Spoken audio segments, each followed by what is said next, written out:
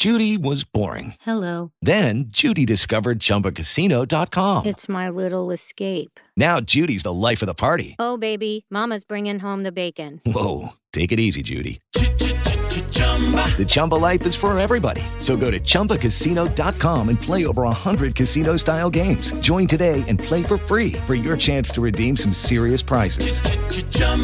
ChumbaCasino.com. No purchase necessary. Void where prohibited by law. 18 plus terms and conditions apply. See website for details. Hello, it is Ryan, and I was on a flight the other day playing one of my favorite social spin slot games on ChumbaCasino.com. I looked over at the person sitting next to me, and you know what they were doing? They were also playing Chumba Casino. Coincidence? I think not. Everybody's loving having fun with it. Chumba Casino is home to hundreds of casino-style games that you can play for free anytime, anywhere, even at 30,000 feet. So sign up now at ChumbaCasino.com to claim your free welcome bonus. That's ChumbaCasino.com and live the Chumba life. No purchase necessary. VGW. Void where prohibited by law. See terms and conditions. 18 plus. It's been 5 years, and the Geekcast Radio Network would like to give back to you. How, you may ask? Well, first of all, we're coming up with a brand new website to be launched June 1st, 2014. In addition to that, there'll be many new features for interactive abilities. So how do you enter into this magical celebration? Well, Geekcast Radio has a contest where you can win some awesome prizes, ranging from comics, Blu-rays, DVDs, trade paperbacks, and comics, and more. How do you enter? Write in your favorite stories of how the Geekcast Radio Network has affected you in the last 5 years, and how it's unleashed the geek in you. You can also enter by writing reviews on our shows on iTunes. For more information, visit www.geekcastradio.com and click on the banner. So until next time, unleash the geek in you.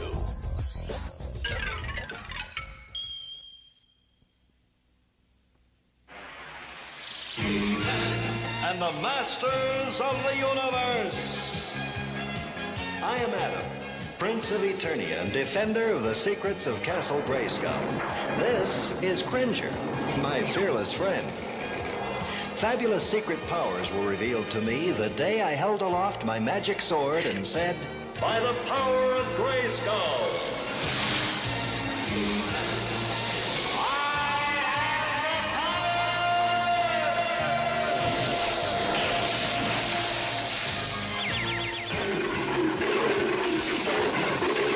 Cringer became the mighty Battle Cat, and I became He-Man, the most powerful man in the universe. Only 3 others share this secret. Our friends, the Sorceress, Man-at-Arms, and Orko. Together, we defend Castle Grayskull from the evil forces of Skeletor.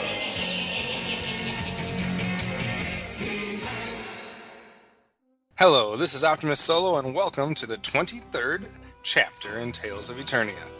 With me for this journey into the Masters of the Universe franchise, as always, is TFG1 Mike. Hello. Hello. And today is somewhat of a milestone episode here for Tales of Eternia as we take our first venture into Season 2 of He-Man, Masters of the Universe. So are you ready for the powers of Grayskull, sir? I'm ready, but we have to talk about one thing before we continue. I don't know. We kind of have to, since this is a Masters of the Universe podcast. That news about the movie having a new writer.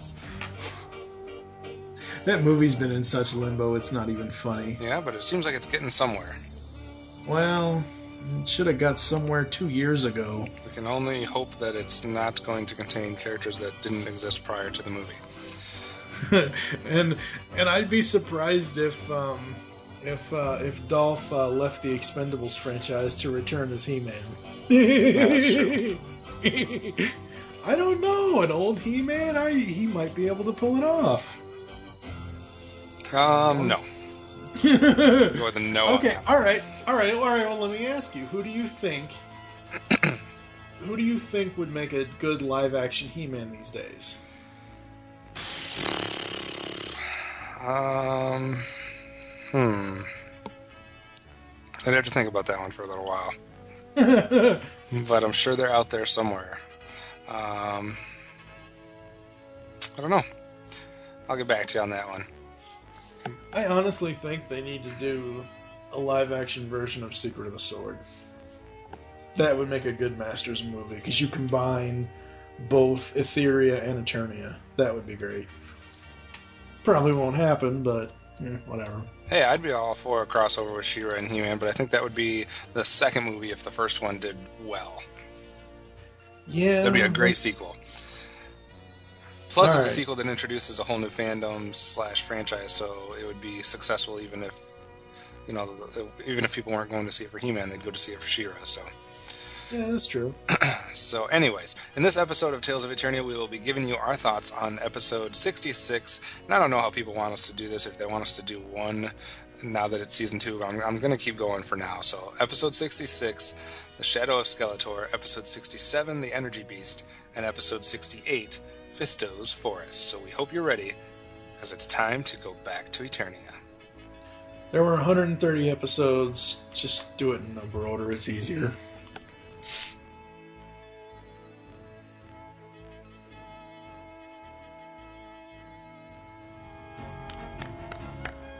Many faces. That was a great rehearsal. I appreciate your helping me go over my lines of the play, Teela. How do you like my monster disguise? It's really scary. Anyone here seen Orko? A monster! I'll save you, Teela. No, Ram! No, Ram Man, don't get started. It's me, Manny Faces.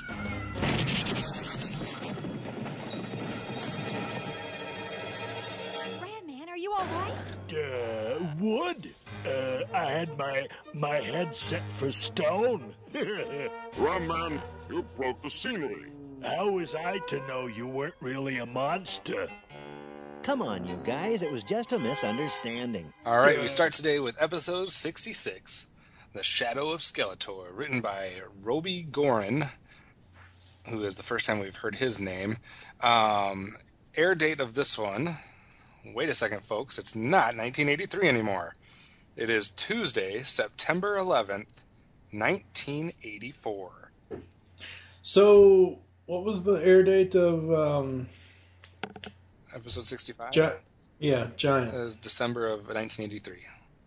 So they took almost a year. Yeah, that's typical for cartoons, especially in this time period. The season runs basically from August or September through December, and then they just run in reruns for the whole spring season. Right. And then they start coming again fresh that next year. So we're actually almost a year in advance of when we last left us, which means now I am not quite 3 yet.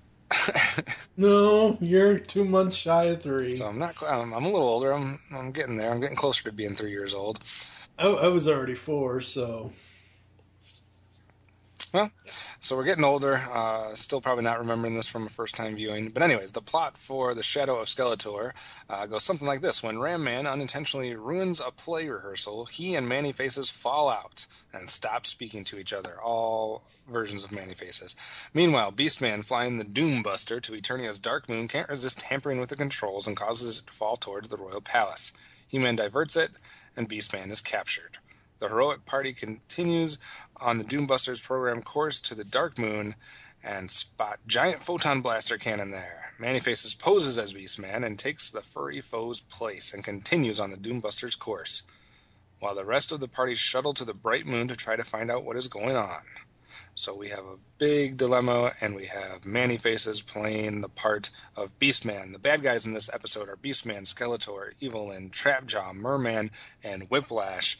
And you have your regular masters with obviously Ram Man and Manny Faces. So for all of our complaints towards the end of season 1, we were wanting more evil warriors, and they said, here's the first episode of season 2, we'll give you a whole slew of them. Yep. And the PSA was about Ram Man and Manny Faces warning the viewers not to say anything they might regret to a friend. They basically hugged it out, ladies and gentlemen. Yes. So what do you think about this Manny Face / Ram Man subplot, and then the Manny Face actor / imposter plot that we have in this one? I mean, if the Autobots can disguise themselves as the Stunticons, sure, why not Manny Faces as Beastman?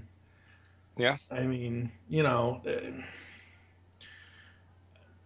I think it's interesting that the two voice. I don't know who voiced Manny. I can't place his voice.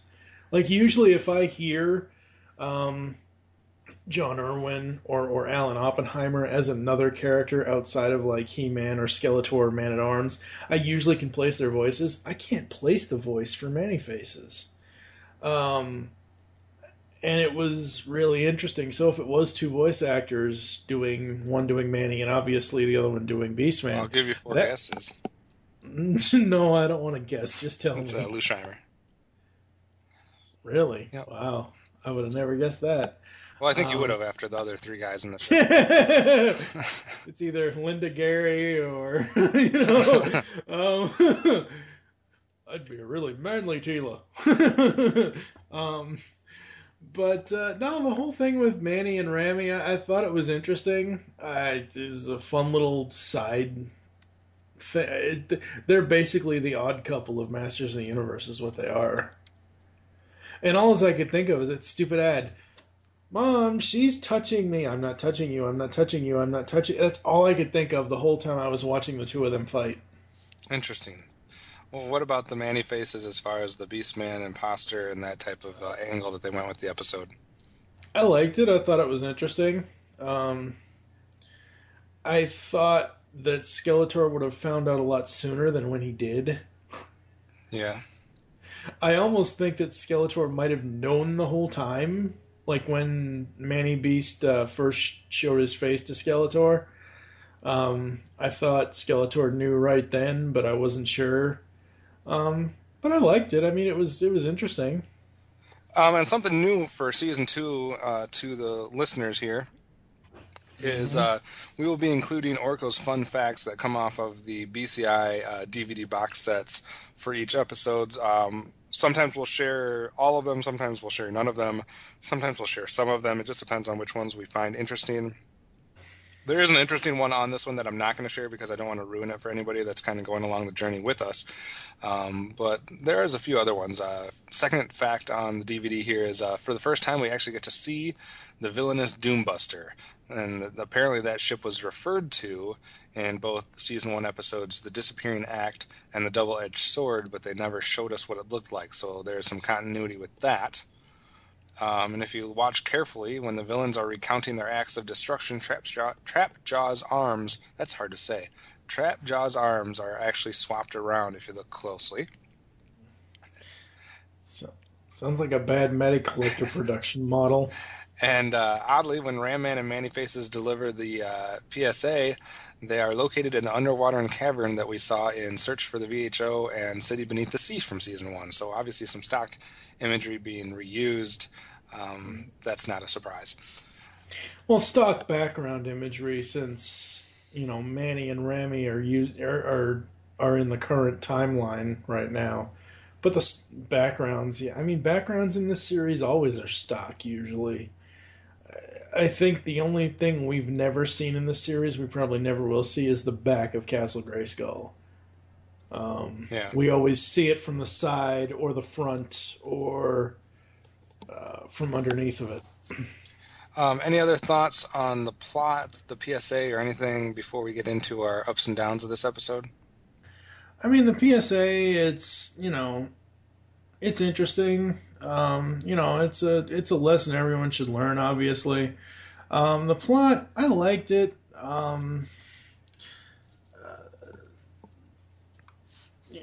I don't know. I liked it, but it wasn't like an overwhelming, like, oh my god, this is the best story ever. Because at one point, I felt like I had seen this before, which I will mention when we eventually later in the episode get to Snake Mountain. Well, see, I kind of like the fact in this one that up to this point we really haven't had any of the masters kind of at odds with each other. Mm-hmm. I mean, we have the whole Tila Adam thing, but that's a little different. But like between just two of the regular, non-familiar people to have kind of like that back and forth. That's something new that we haven't really had. So I kind of enjoyed that as a subplot. And I definitely enjoyed, for once, because we've seen Evil Lynn disguise herself as a million people and try to infiltrate into the, the good forces and into the palace and whatnot. We've even seen Skeletor do the same. We've never had the option to see one of the good guys kind of pose as one of the bad guys. So I thought that was a cool little flip on things, and Manny Faces was the perfect choice. And then it always sets up that time where I thought they would do something that they didn't do before we saw it again, because it's just kind of a classic thing to do in a lot of different cartoons. But when you have like the two people both in disguise, and then you have to try to convince, obviously we saw it in Transformers with Prime and Prime in Generation 1, but it's been seen in multiple cartoons as well, and other things. And I thought we might get to see a little bit of that, where Skeletor had to try to figure out which was which. But it didn't upset me that they didn't do that either. But I just thought it set up an interesting dynamic where you weren't quite sure how it was going to play out. Was he going to get caught red-handed? Was he going to be able, how was it going to happen when the real Beastman came into the picture? So I actually enjoyed the plot on this one quite a bit. I don't even know where the real Beastman went. He escaped and flew off and had the, whatever that animal was, take him to Skeletor. But we never actually, I don't remember him showing up again after we see him fly off from the palace. Who's that? Beastman, the real Beastman. You mean... Oh, yeah, Beastman he just shows up with Skeletor? No, I don't remember after Beastman escapes the palace, after he escapes being imprisoned and he tells the flying thing to take him to Skeletor. Right. I don't remember seeing him even show up where Skeletor was. No, they came in together. Okay. Is what happened. Like, he takes him to Skeletor, which we don't see, that's off screen, and then Skeletor and him just show up. Okay. So, yeah, I mean, I guess they didn't take the time to see that, but maybe they didn't have time or whatever. But yeah, a good plot. I enjoyed it, and set a good tone for the episode. So we'll see what exactly, specifically, we liked about this first episode of season 2. Almost forgot. Skeletor doesn't want me to touch the controls. Oh, you'll never know.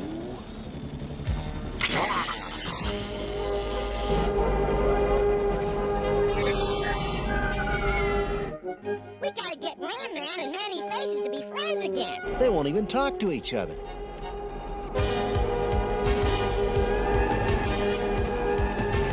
It's getting bananas. We have no time to lose. By the power of Grayskull!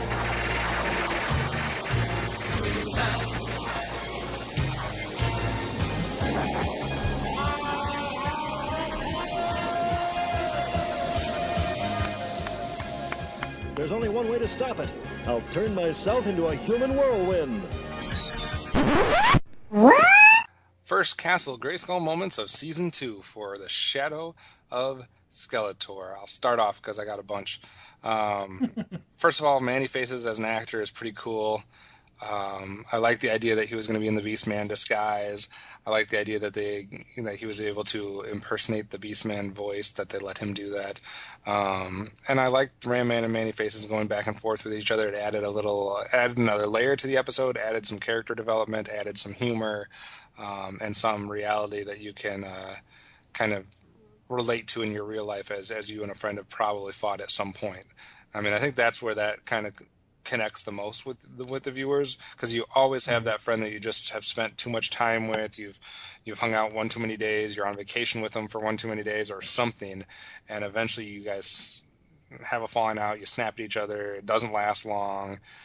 You say mean things or whatever it is. So I mean, I think that's a really cool thing to include, because I think boys that are watching this cartoon could definitely relate to that aspect of it. It's not just two friends kind of bickering at each other. It's a little more than that. I thought it was cool that Adam and Man-at-Arms were talking about Adam transitioning to He-Man in front of Teela.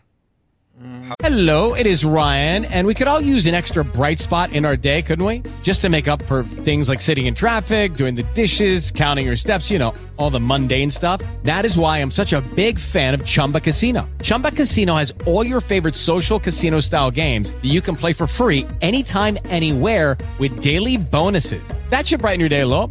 Actually, a lot. So sign up now at ChumbaCasino.com. That's ChumbaCasino.com. No purchase necessary. VGW Group. Void where prohibited by law. See terms and conditions. 18+. Judy was boring. Hello. Then Judy discovered ChumbaCasino.com. It's my little escape. Now Judy's the life of the party. Oh, baby, mama's bringing home the bacon. Whoa, take it easy, Judy.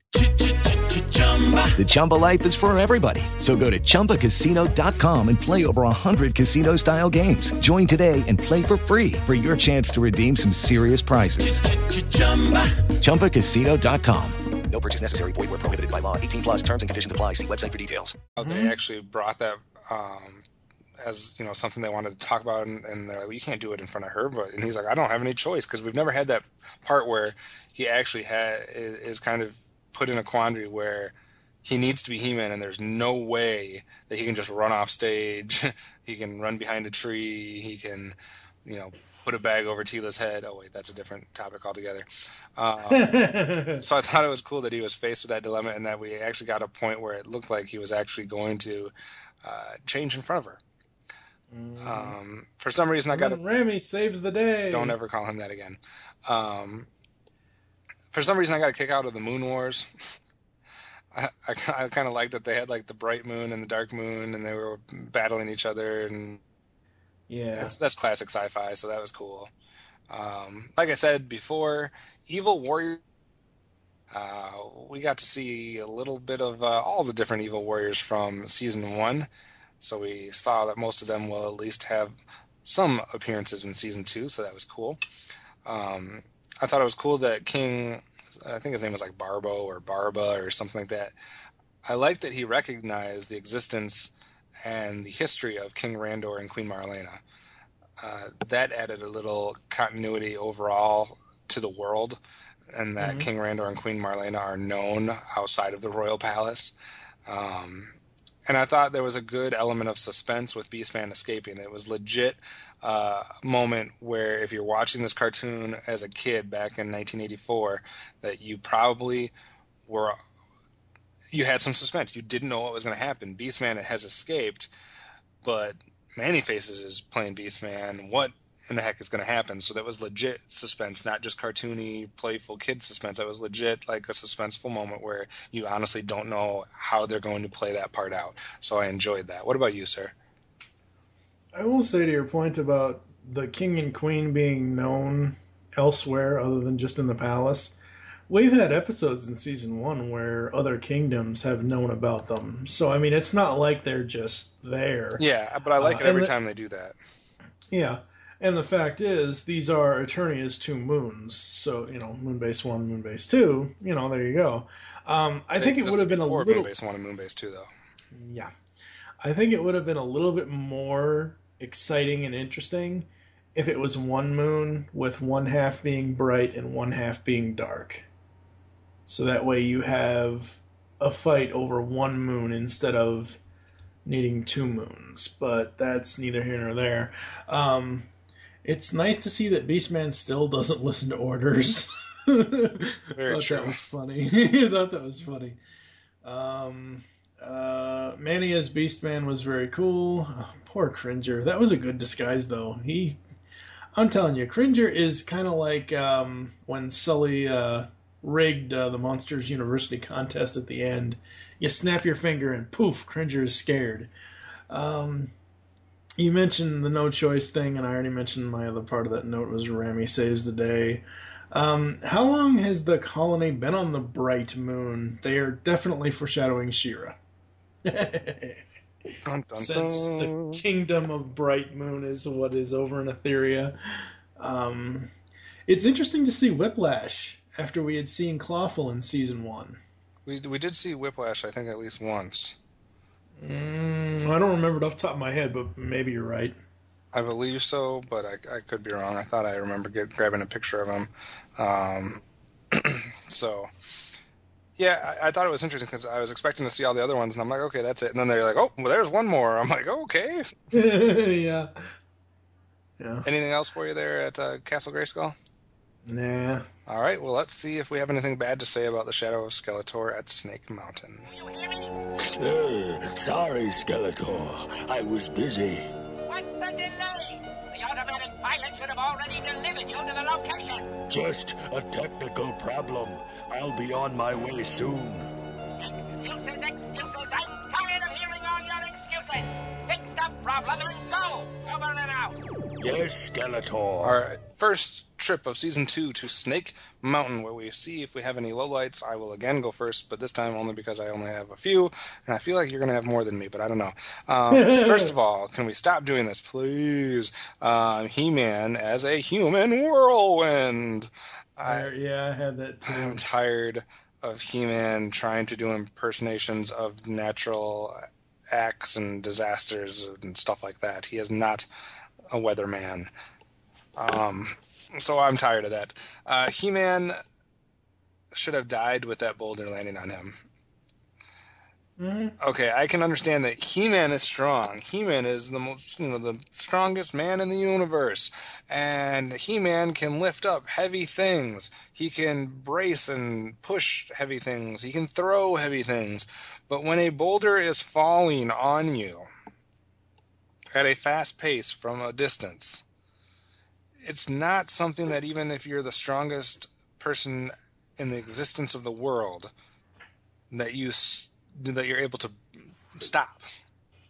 Well, then, Christ, there's 2 scenes in this episode that He-Man should have died, because I found another one at the end. But I'm just saying, I could understand if it was rolling at him. Mm-hmm. If it was rolling towards him and he braced himself and kind of took the initial impact and pushed back. But when something's dropping on you like that, even if you're strong, it's still going to be on you. You can't. Physics doesn't work like that. And of course, my always Snake Mountain moment whenever this happens, Rami. Although it was clever that they paired it with Manny. Yeah, so it was Rami and Manny. I just don't like it when they call him Rami. It's not shortening it. Ram Man is 2 syllables. Rami is 2 syllables. There's no point to this. Why is he the only one that gets the kid name like he's a little jester?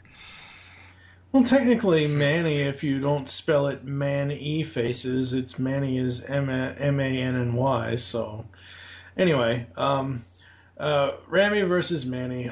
Really? It's like 2 brothers fighting over a girl they both like. Like, seriously? Come on. You already mentioned the whirlwind. And as I said at the beginning of this, I said that I felt like I had seen this before because of the disguise with Beastman.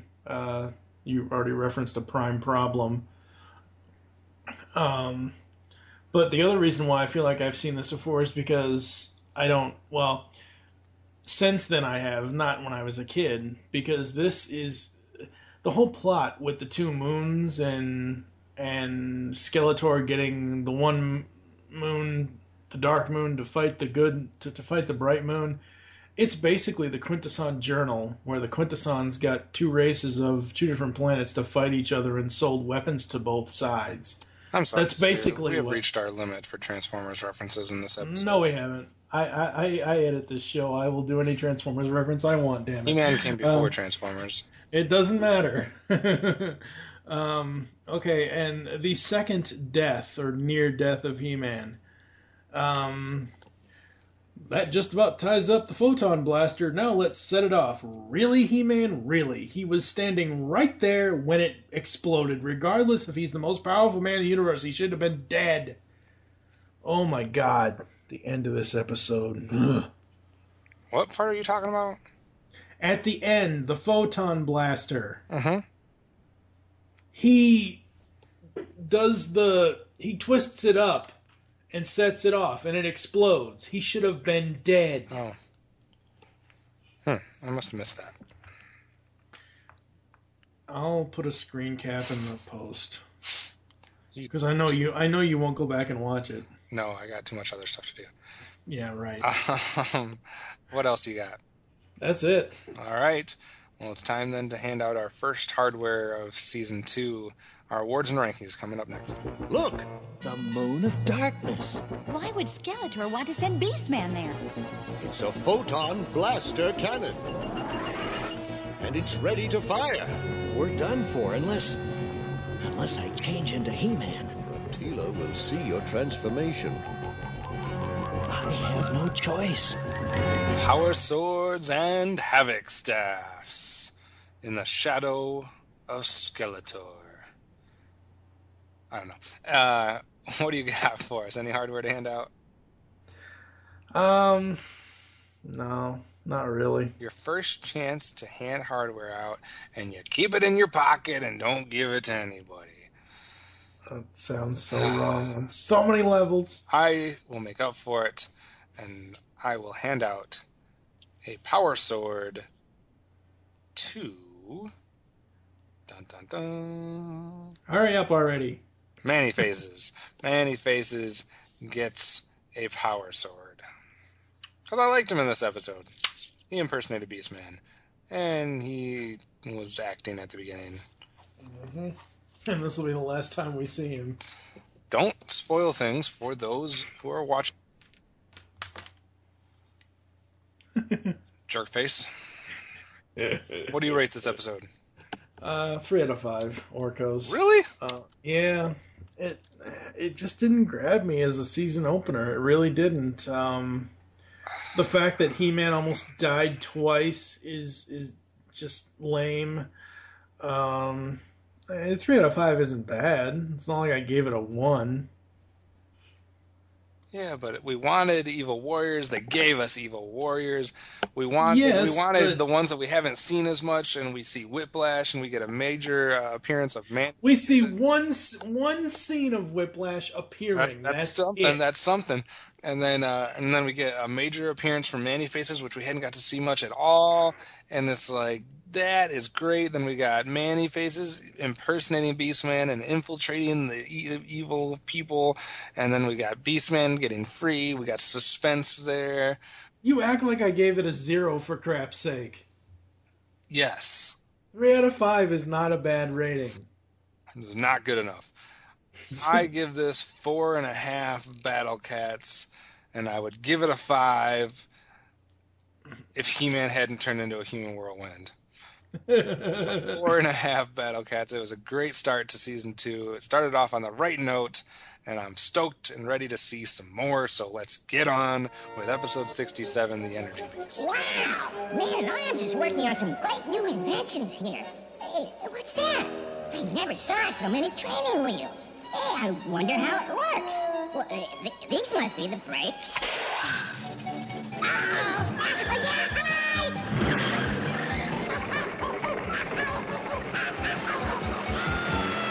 And therefore, in recognition of He-Man's many heroic achievements, I hereby proclaim the first annual He-Man Day throughout the kingdom. Well, how do you think it sounds? I like it. I think it's about time we recognized He-Man. Don't you agree? Well, I'm sure He-Man will appreciate this honor, Your Highness. I'll see to it that he receives. What's that? Orko? How do I stop this thing? Jane, stop this crazy thing! All right, it's time for episode 67, The Energy Beast, again written by Roby Gorin. The air date would be Wednesday, September 12th, 1984. And it goes something like this. After wreaking havoc with Men-at-Arms' latest vehicle, Orko feels rather useless and unwanted. We've seen this before. This feeling is deepened when King Randor announces the first ever He-Man Day, celebrating Eternia's greatest hero. Captain America. Suddenly, a powerful earthquake strikes, which causes a chunk of nearby Mount Eternia to break off. Adam, Tila, and Orko investigate and find a temple within. Orko cannot resist going inside and finds a small glowing being inside a bell jar. Orko removes the jar, and the Energy Beast, quite the creative name, is released. Growing into a powerful being, He-Man and Battle Cat battle the Energy Beast, but it escapes into another dimension. At Castle Grayskull, the sorceress explains that the Energy Beast was created when the very planet formed and created terror before being trapped by the ancients.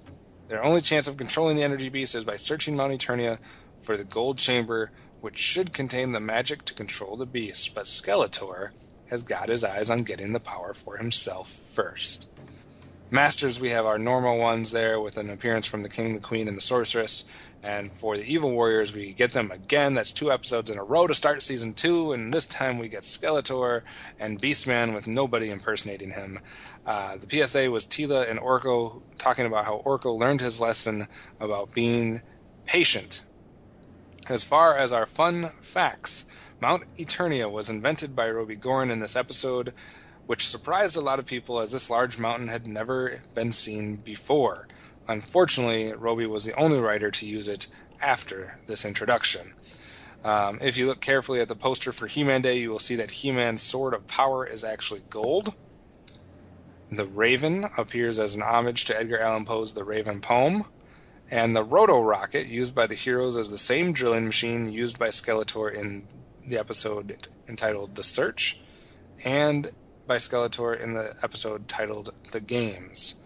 So, sir, thoughts about the trivia, thoughts about the PSA, thoughts about the plot for the Energy Beast?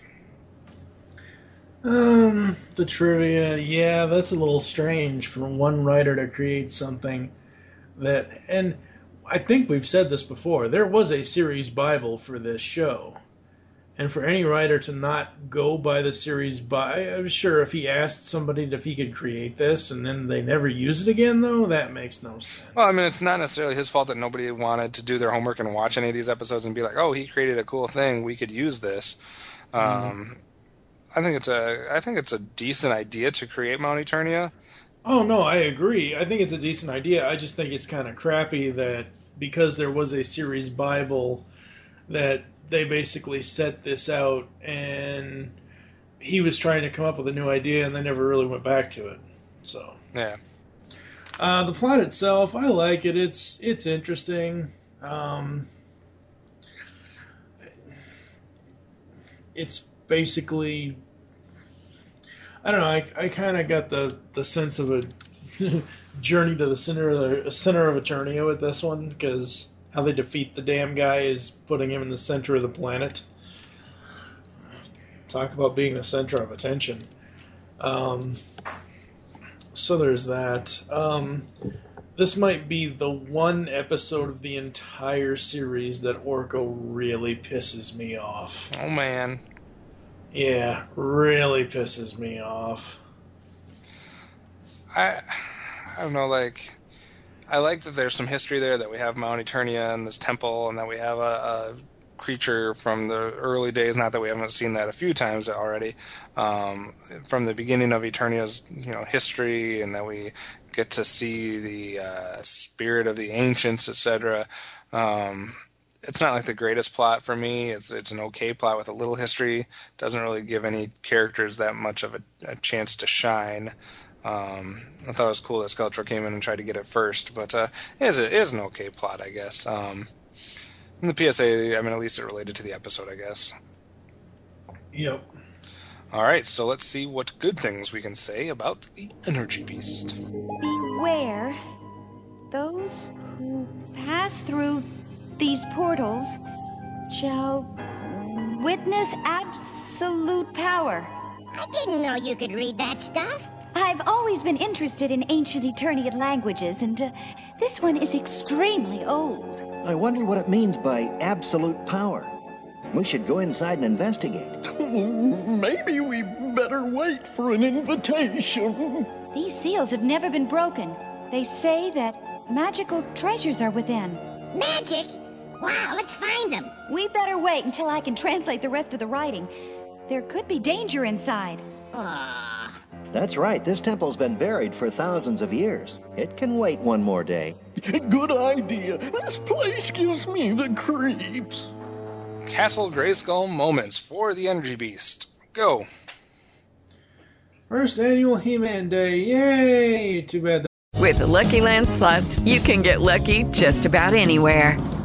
This is your captain speaking. We've got clear runway and the weather's fine, but we're just going to circle up here a while and get lucky. No, nothing like that. It's just these cash prizes add up quick. So I suggest you sit back, keep your tray table upright, and start getting lucky.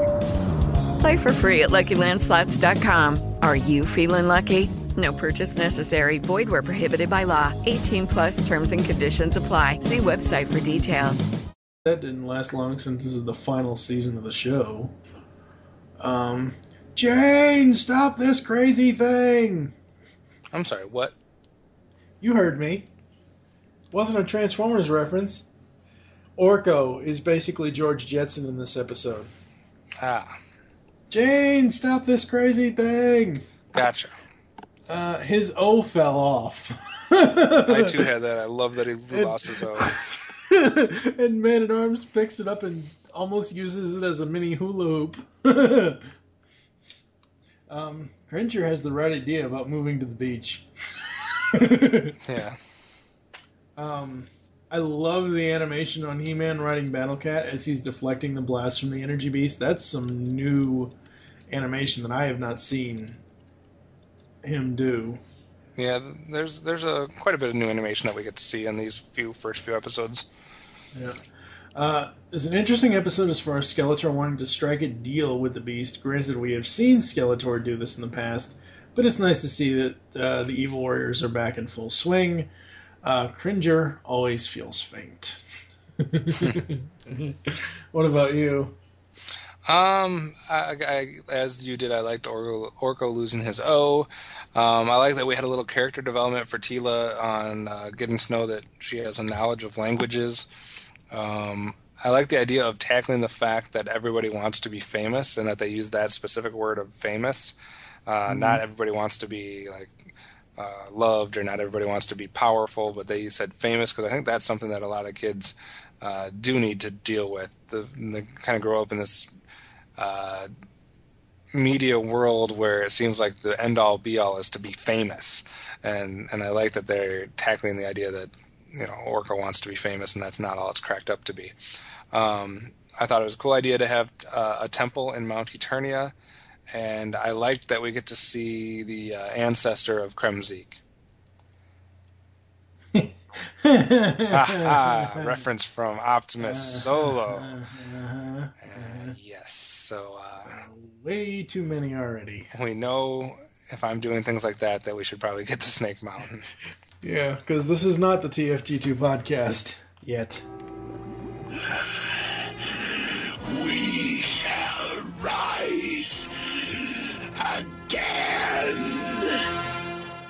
I'll be back, and when I return, the ancient secrets will be mine.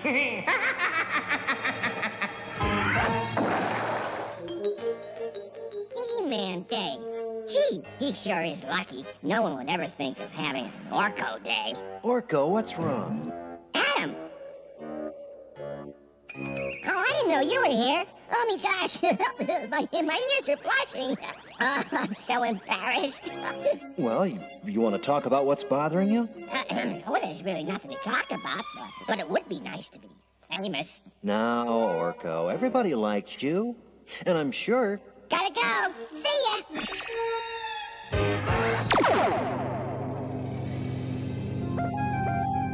It's Snake Mountain time for the Energy Beast. Wait a second. How did that bird with a face, which I think they're trying to tell me is a raven, get into Castle Grayskull? Yeah, that was a little fishy. Maybe he flew in through the window. Are there open windows? Did the sorceress leave a window open? That damn sorceress. This is ancient times, dude. Windows never... There were never any real windows in Did the sorceress leave her force field down? Who designed that thing? I don't know, but that's an ugly bird. That's one of the worst designs we've seen in the entire series. That raven with a face is awful looking. Yeah, just awful looking. And if you want to see a picture, we can put it in the post, but it's also at Behind the Voice Actors for the image for that character, since it does speak. Will be up there. He-Man is a human welder? Oh, God, I meant to write that down. He took a pipe with both his hands, or whatever it was. I think it was a pipe. Yeah, it was a pipe in the drill. Yeah, that had like a jagged edge, and he pushed them together, and without ever actually touching the two parts that were broken, his arms were way far away from that. It would just telepathy apparently or something. The force he used, the pipe welded itself back together. Yeah, ladies and gentlemen, He-Man is not super. I got so pissed when I saw the pipe turn red. He-Man does not have heat vision, you asshats. Or the force. Oh my god. The heat vision is more accurate because it did turn red at one point. And I... Go ahead. Well, and also, where did He-Man disappear to? Yeah, that's a little fishy too. They're going in this thing with this vehicle, etc., and they're in a cave basically, so there's nowhere else you can go. And then all of a sudden we have Adam switching to He-Man, and then He-Man disappearing in Adam, and it's just like, well, no, they're in a cave. This doesn't work. You can't switch back and forth now, people. Yeah, no, not really. And I want to know who was in charge that said, hey, okay, we have Mount Eternia, which is this kind of landmark structure in the history of the planet. And inside we have a temple that dates back to the early times, and we have this energy beast which dates back to the beginning of the planet, and he was basically trapped by the spirit of the ancients, etc., which is a very old and classic figure in our history. And then we are going to give that voice to the spirit of the ancients. It didn't work at all. Like, I need some epically old, crusty, cringy, something that speaks to how old this thing is supposed to be and how like revered it's supposed to be. It sounded like the youngest voice in the entire episode. Yeah, you really needed like a George Takei's Alpha Trion or something like that, or you needed or you needed one of the guys to use a deep voice or something. Yeah. It sounded like they gave the direction of, hey, sound like a college kid. That was weird. Where's Adam and Cringer? Oh, they're safe. Wait a second. That is not a good enough explanation. But they've done it before, though. Yeah, but it's not enough explanation in this situation. Like, literally, if I'm Teela or anybody else, and I'm like, wait a second, like, where's Adam and Cringer? They were, oh, don't worry, they're safe. No, that's not what I asked. I asked, where are they? Because they were here a second ago and they're gone. Like, what do you mean they're safe? They're safe where? They're safe how? Right, but think back to the episode where, in season 1, where she was knocked out in the cave, and Adam transformed. She woke up, and she got knocked out. Adam was with her when she got knocked out. She woke up. He-Man was there. She got knocked out again, and then Adam was there. So it's sometimes it's okay to say there's like he's safe. Don't worry about him. I took care of him. Yeah. In certain situations, that play is fine because of what they've done. In this situation, there's no reason for her to just accept the fact that he just says they're safe. Like, where that doesn't make sense. And what a lame freaking ending to switch He-Man Day to a day honoring everybody. That's like that's like not keeping score in T-ball and just saying that everybody freaking wins.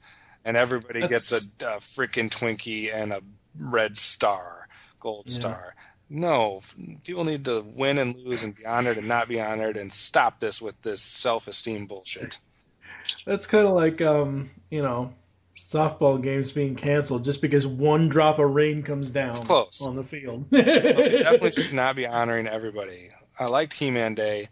Let's have it. And then we could have a parody version of when Skeletor's doing his own Skeletor Day, and none of his villains are working out like Beastman's baking a cake and he trips and falls and spills it, and Evil Lynn's gonna seduce him but accidentally turns into something disgusting. I don't know. We need a Jingle Bells version for Masters for Batman. Jingle Bells Batman Smells. We need a Masters version of Jingle Bell. I want to recreate this episode. I want to redo this episode my way. Oh my god! Anybody know how to do animation? Get a hold of me. All right, it's awards and rankings time for episode. Wait, what the hell? What the hell are you talking about? Yeah. Oh, okay. Oh crap! I said them all. You kind of did, but you didn't hit on some of the worst ones. Okay, what are the worst ones besides He-Man as a human welder? Orko, don't you dare start doing stupid stuff. And damn it, Orko, you should know better by now than to go someplace you're told not to. There's He-Man. No shit, Orko. He's smashing through solid stone. Have you not been paying attention at all? Orko, seriously, come on. How long have you known this guy? You've had 66 episodes, Orko. How convenient for the plot that Teela gets trapped so she can't see the transformation. And how the hell did the Power Sword do that? And then wait. The Power Sword cuts a circle around the top of the damn mountain to send the beast to the center of the planet. Yet when he closes it up, he doesn't even seal it. Boo. He just puts a... Oh my god, this episode. Ugh. Okay, it's not that bad. Yes, it is. I mean, you didn't like the last episode, so I guess for this one it would be bad. Mm-hmm. Oh, let's see exactly what you gave it.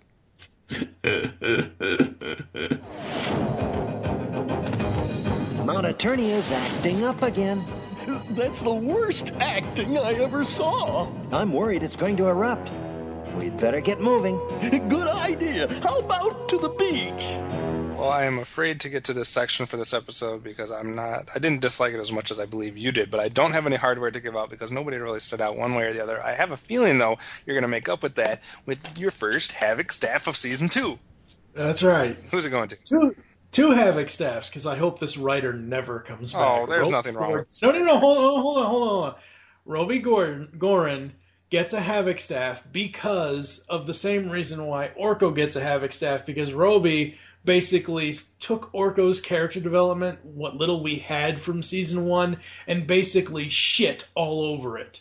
So they both get Havoc staffs. I'm not going to hate on him that much. I liked these 2 episodes as 2 episodes starting Season 2. I did not like this one quite as much as I liked the first one, so I'm going to knock it a little bit and kind of fall in that mediocre range. I'm going to give it 3 Battle Cats out of 5. How about you? 2 Orcos. Okay, I thought you were going to do worse than that. No, 2.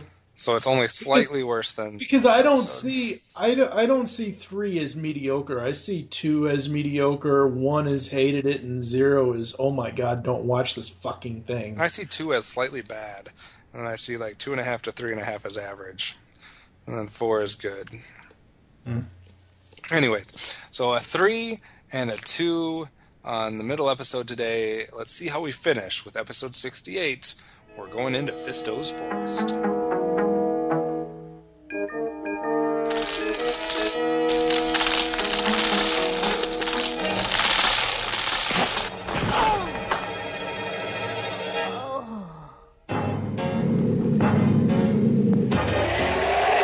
Hold on there, Mr. Grassler. So you want to play, do you?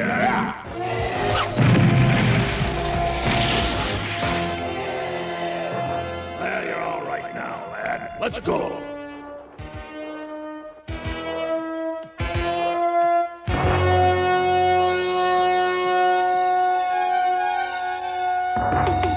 Well, this bandage will help your ankle heal. You're Fisto, aren't you?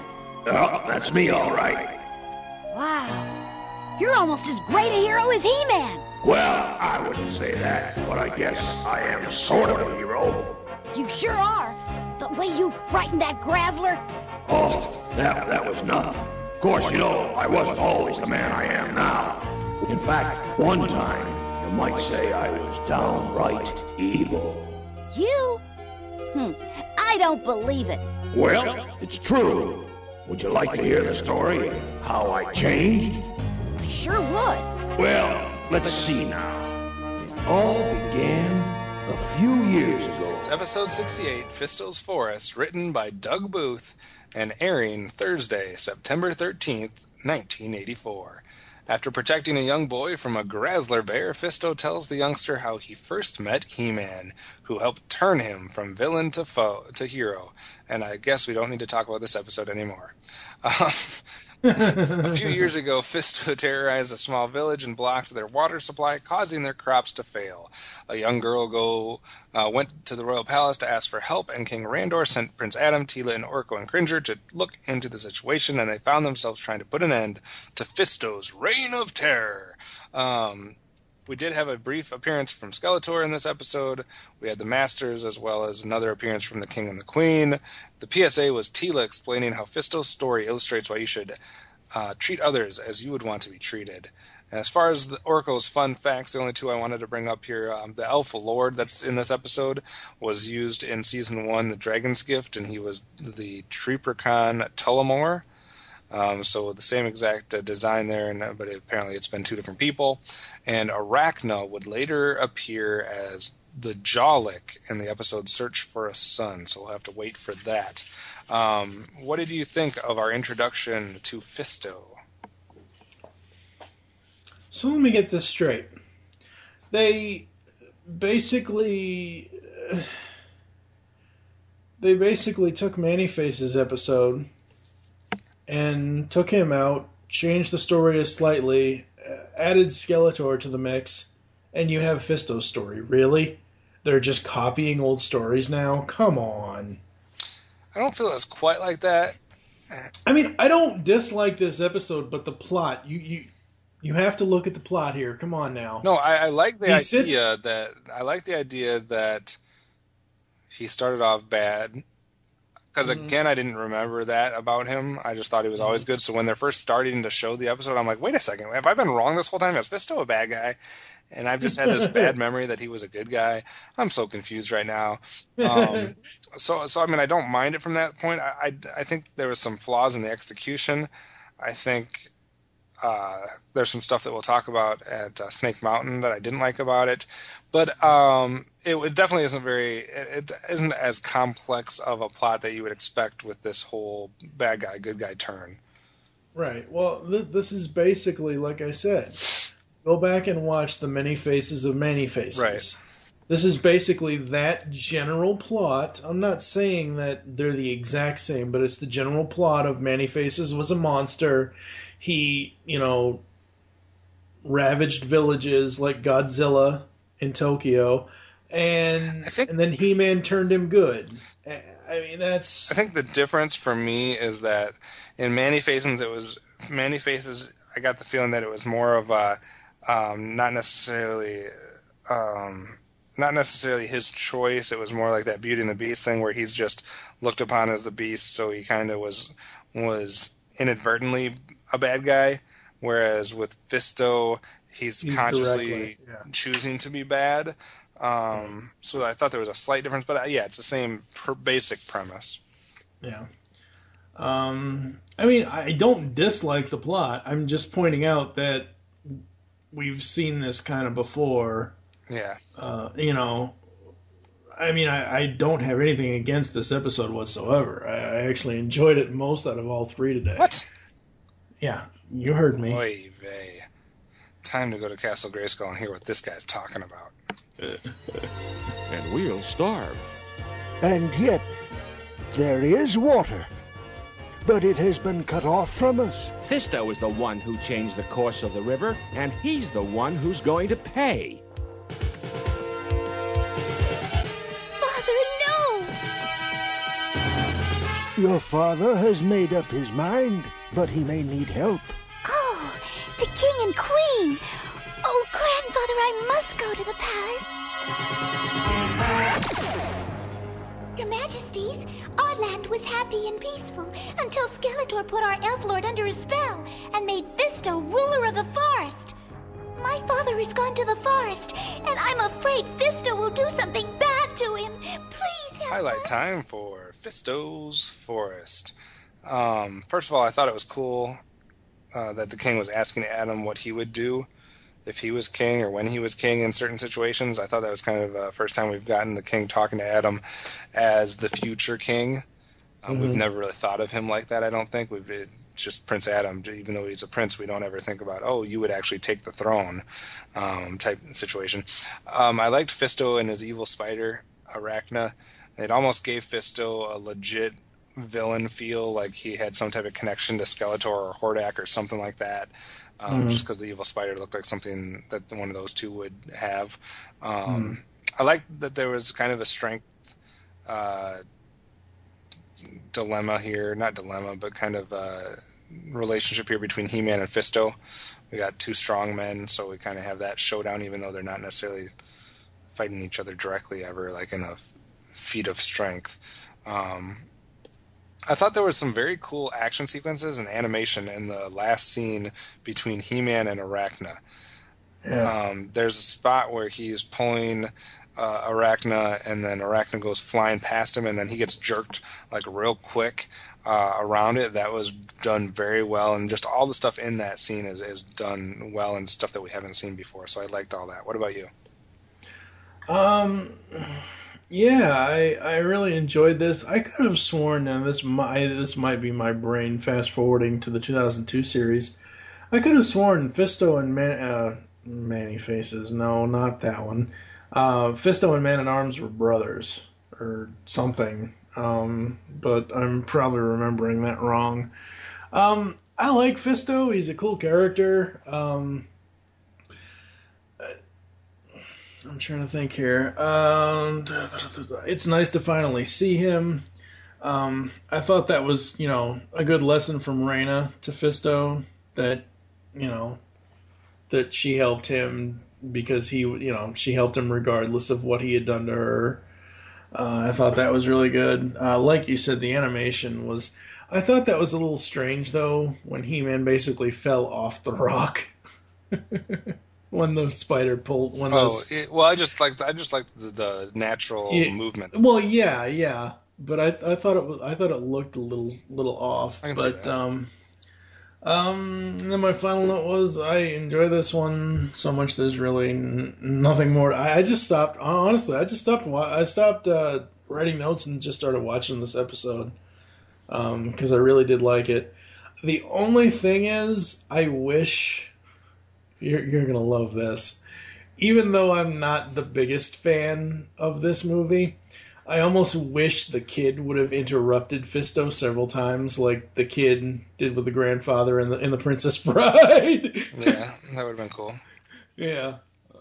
Anything about that movie injected into anything would be cool. All right, well, let's see what kind of bad stuff we can say about Fisto's forest.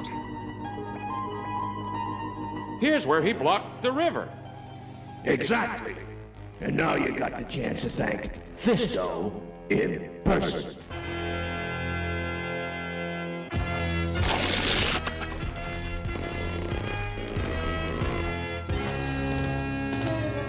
Three words for you about this episode.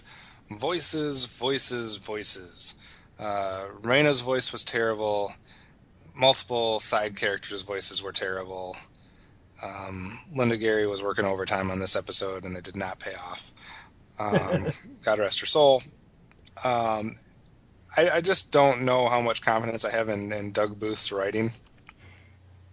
I think he takes a lot of shortcuts and doesn't feel the need to explain anything. Not buying that tree would have kept Fisto down. He's supposed to be set up as a strong man, and like this tree randomly, lamely ends up on top of him, and now he's just giving them. I give up. It's over. There's a tree on me. I can't do anything. I have a ginormous metal arm, but I can't do anything. Fisto basically turned into Ram Man this episode, because that would be something that Rami would do probably. He would give up immediately. Yeah. I don't also buy, like, Raina gets out of the cage, prison, whatever you want to call it, after Orko slams her in the ass a couple times. But my question is, why didn't Orko just follow her right out? Orko's a dumbass. I mean, he could have easily flown through the bars. Mm-hmm. He wasn't that much. I mean, he was smaller than that area, so he could have got out there. And that change was just way too quick for me as far as Fisto's turn. he went from bad to good with no development whatsoever, with no time whatsoever. It's just like, oh, you did something good for me. I am good now. No, come on now. You weren't evil then. That was just like, I'm a writer. I want this guy to go from a bad guy to a good guy. So we'll let him see one good deed, and I don't need to do anything else. He can be good now. Mm-hmm. Blah. Blah to you, Doug Booth. What about you, sir? Did we actually see Skeletor in this episode? Yes. His face. See, I don't remember. I don't remember that. Okay, because I don't remember that. Because all as I remember seeing on the screen was, "This is the voice of Skeletor." Yeah. Why can't we see you, Boneface? I'm pretty sure we do at some point. Yeah. But that's really, I mean, I generally enjoyed this. And yeah, sure, Doug Booth is not the best writer in the world, and he doesn't explain shit half the time. But this, to me, was more enjoyable than the other two episodes. You are wrong, sir. You are very, very wrong. And let's see how wrong you are when we get to your ratings. Well, something's happening. But I don't think it's what Orko had in mind. Those branches are growing inside. Oh, no.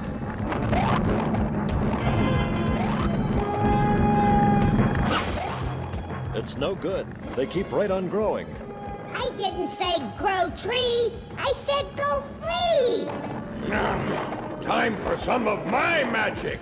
It's your last chance to hand out hardware for the first episode of Season 2. Power Swords or Havoc Staff, sir? I'll give a Power Sword to Fisto for, coming around and realizing what he was doing was wrong. Okay. And I do want to see more of him in the future. I'm actually going to give a Power Sword out to both He-Man and Fisto. I thought they both did a decent job, even though I think Fisto's switch was too quick. I kind of liked Fisto as a bad guy. He was kind of cool to watch with his little spider friend. And I thought He-Man was decent in this episode, so I'll give a Power Sword to both of them. All right, you said this episode is better than all these other ones. Let's see. You gave the second episode a 2. The first one a 3. And so what are you giving this one? 4 out of 5 Battle Cats or Orcos or whatever the hell I use. You give out Orcos. I can give out whatever the hell I want. So 4, huh? Yep. Really enjoyed it. Thought it was great. I mean, hell, if it gets me to make a Princess Bride reference, it must be good. Something like that. I actually don't disagree with you much with the rating on this one. I'm going to give it a 3.5 Battle Cats. I thought it was slightly better than average, even though the change was too soon. Did like seeing Fisto's appearance and whatnot. I guess what I disagree with you on it is the first episode, because that to me was the best episode of the day. Got a whole slew of evil warriors. It was a real great story. Loved Man-E-Faces in it, so definitely Shadow of Skeletor was the best episode of the day, but I'm only a half a point difference with you on Fisto's Forest. I didn't get to say this because I forgot to say it in the Snake Mountain moments for Shadow of Skeletor, but the fact that we never actually saw the Shadow of Skeletor, that's another little nitpick against that episode. Anyway. Fair enough. Mm-hmm. All right, well, that does it for today's episodes. We'll be right back with our thoughts on the opening of Season 2 and all the outro information. Today you saw what happened when Ram-Man and I got into an argument. It almost ruined our friendship. I'm sure happy we're pals again. When people lose their temper, they often say things they later regret. So if you get angry, be careful you don't say something you really don't mean. Something you'll be sorry about later. I'm glad we made up, because now we're better friends than ever. Right, Manny? Right, Remy? Ah, brave new world that has such putzes in it. You know, kids, a lot has changed while your old Uncle Joker's been away. New Gotham, new rules, even a new Batman. It isn't 65 years in the future, but Legends of the Dark Knight has gone beyond. Batman Beyond, that is. The new boy. Ears are too long and I miss the cape, but not too shabby. Not too shabby at all. Join Steve and Mike as they delve into the remaining episodes of the podcast, where they'll cover Batman Beyond, products, games, and more. Check it out only on GeekCastRadio.com. In today's story, Orko found out how important it is to have patience. I couldn't wait to go into the ancient temple, and I ended up causing a lot of trouble for me and everyone else. I'm happy you learned your lesson. Oh, by the way, I guess I'll be seeing you at the big parade tomorrow. Tomorrow? I gotta wait till then? Oh, why can't we have the parade today? Orko. Okay, I'll be patient, but it won't be easy. See you next time. Open soon! Pixels in the Animation is the Geekcast Radio Network's video game cartoon review show. We are covering every episode of 9 different video game cartoons. Join TV's Mr. Neil and myself, TFG and Mike, as we trek through multiple Mario tunes, Zelda, Captain N, Mega Man, Sonic, and we are also driving through Donkey Kong Country.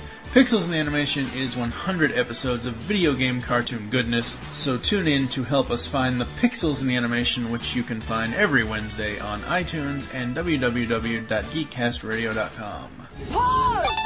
You all saw how Fisto changed from a bad guy who nobody liked into a real hero. At first, he caused nothing but trouble. In today's episode, Fisto learned that if you treat a person with respect and courtesy, chances are that's the way they'll treat you in return. If you mistreat somebody, you'll only earn their disrespect. Remember the golden rule. Do unto others as you would have them do unto you. So long until next time. All right, sir, so we have started a new season. Are you excited about Season 2? Do you think it started off somewhat in the right direction? Or you think it's still just a continuation of what we got a year ago in 1983? I think it's a good start. It's not like, oh my god, it's a blockbuster right out of the gate, but at least none of these episodes... Okay, well, no, not even Energy Beast.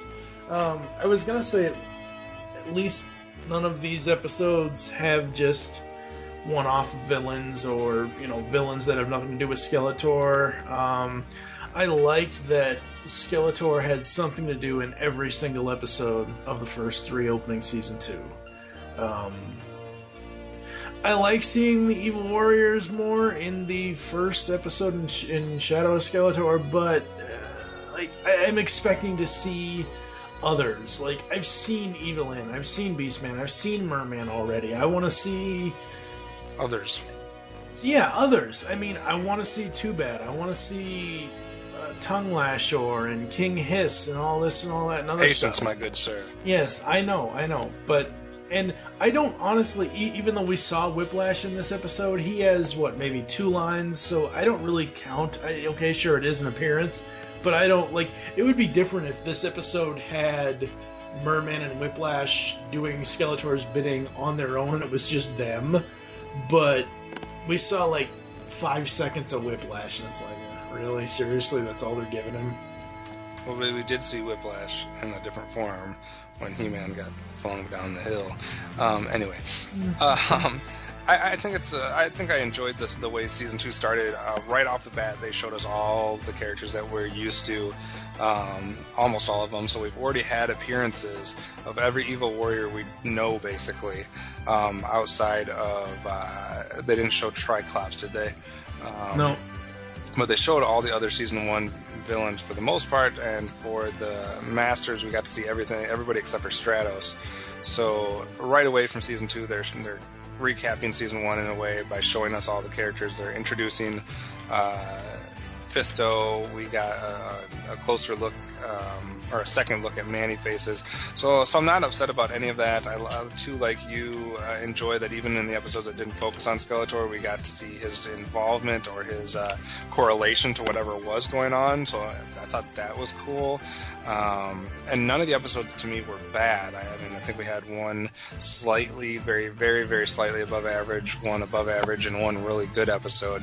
So nothing to be upset about yet. And it just means that there's a lot more to look forward to. I know we got a lot of episodes left, and a lot of characters to get to. So, process of elimination, we're going to have some new characters come in soon, I would think. Mm-hmm. All right. So, thank you for listening to Tales of Eternia, and if you'd like to get in contact with us or leave feedback for the show, there are several ways to do so. Visit the website, www.geekcastradio.com, where you can comment on all of our posts. Send an email to feedback@geekcastradio.com. Leave the show feedback in iTunes. Please do that. Follow us on Twitter @GeekCastRadio. What's yours? TFG and Mike. And mine is @OptimusSolo. You can follow us on Facebook. Just search out Geekcast Radio Network. You can call the voicemail line, tell us the show you're leaving the message for and your name. The number there is 502-526-5821. We hope you enjoyed the tales today, and don't forget to join us on our next adventure when we will be continue Season 2, discussing Episodes 69, Episode 70, and Episode 71, which are The Gamesman, The Rarest Gift of All, and To Save Skeletor. For now, I'm Optimus Solo with TFG and Mike. And by the powers of Grayskull, you all have the power. So, we actually did get a new iTunes review since the last time. This comes from Cosmic Psycho, who initially, I think his first review was on Pixels the Animation, and then I think he also reviewed Legends of the Dark Knight. Mm-hmm. Yes, I was right on that. So he says... Pull it up here. Come on. He says, powerful indeed, a 5-star review left on March 22nd. Sorry, we're only getting to it now. He says, I was hesitant to listen to this podcast after hearing some of the other review shows on the network, but luckily He-Man managed to hold up pretty well after all these years. It's good to relive the adventures on Eternia with folks who love the show as much as, if not more, than I do. Looking forward to continuing the journey. Keep up the good work, and I award a power sword to both hosts. Yay. Yay! One power sword for me, one power sword for you. Exactly. Keep a tally. Oh, God, here we go. Yeah, leave more iTunes reviews, people, because as soon as you leave iTunes reviews, we get awards then. This power swords or havoc staffs. To either parts. No havoc staffs. Parts of the show. Oh, God. Now we really stepped in Cringer do. Yay. Yay. Thanks for the feedback. Yeah, thank you so much.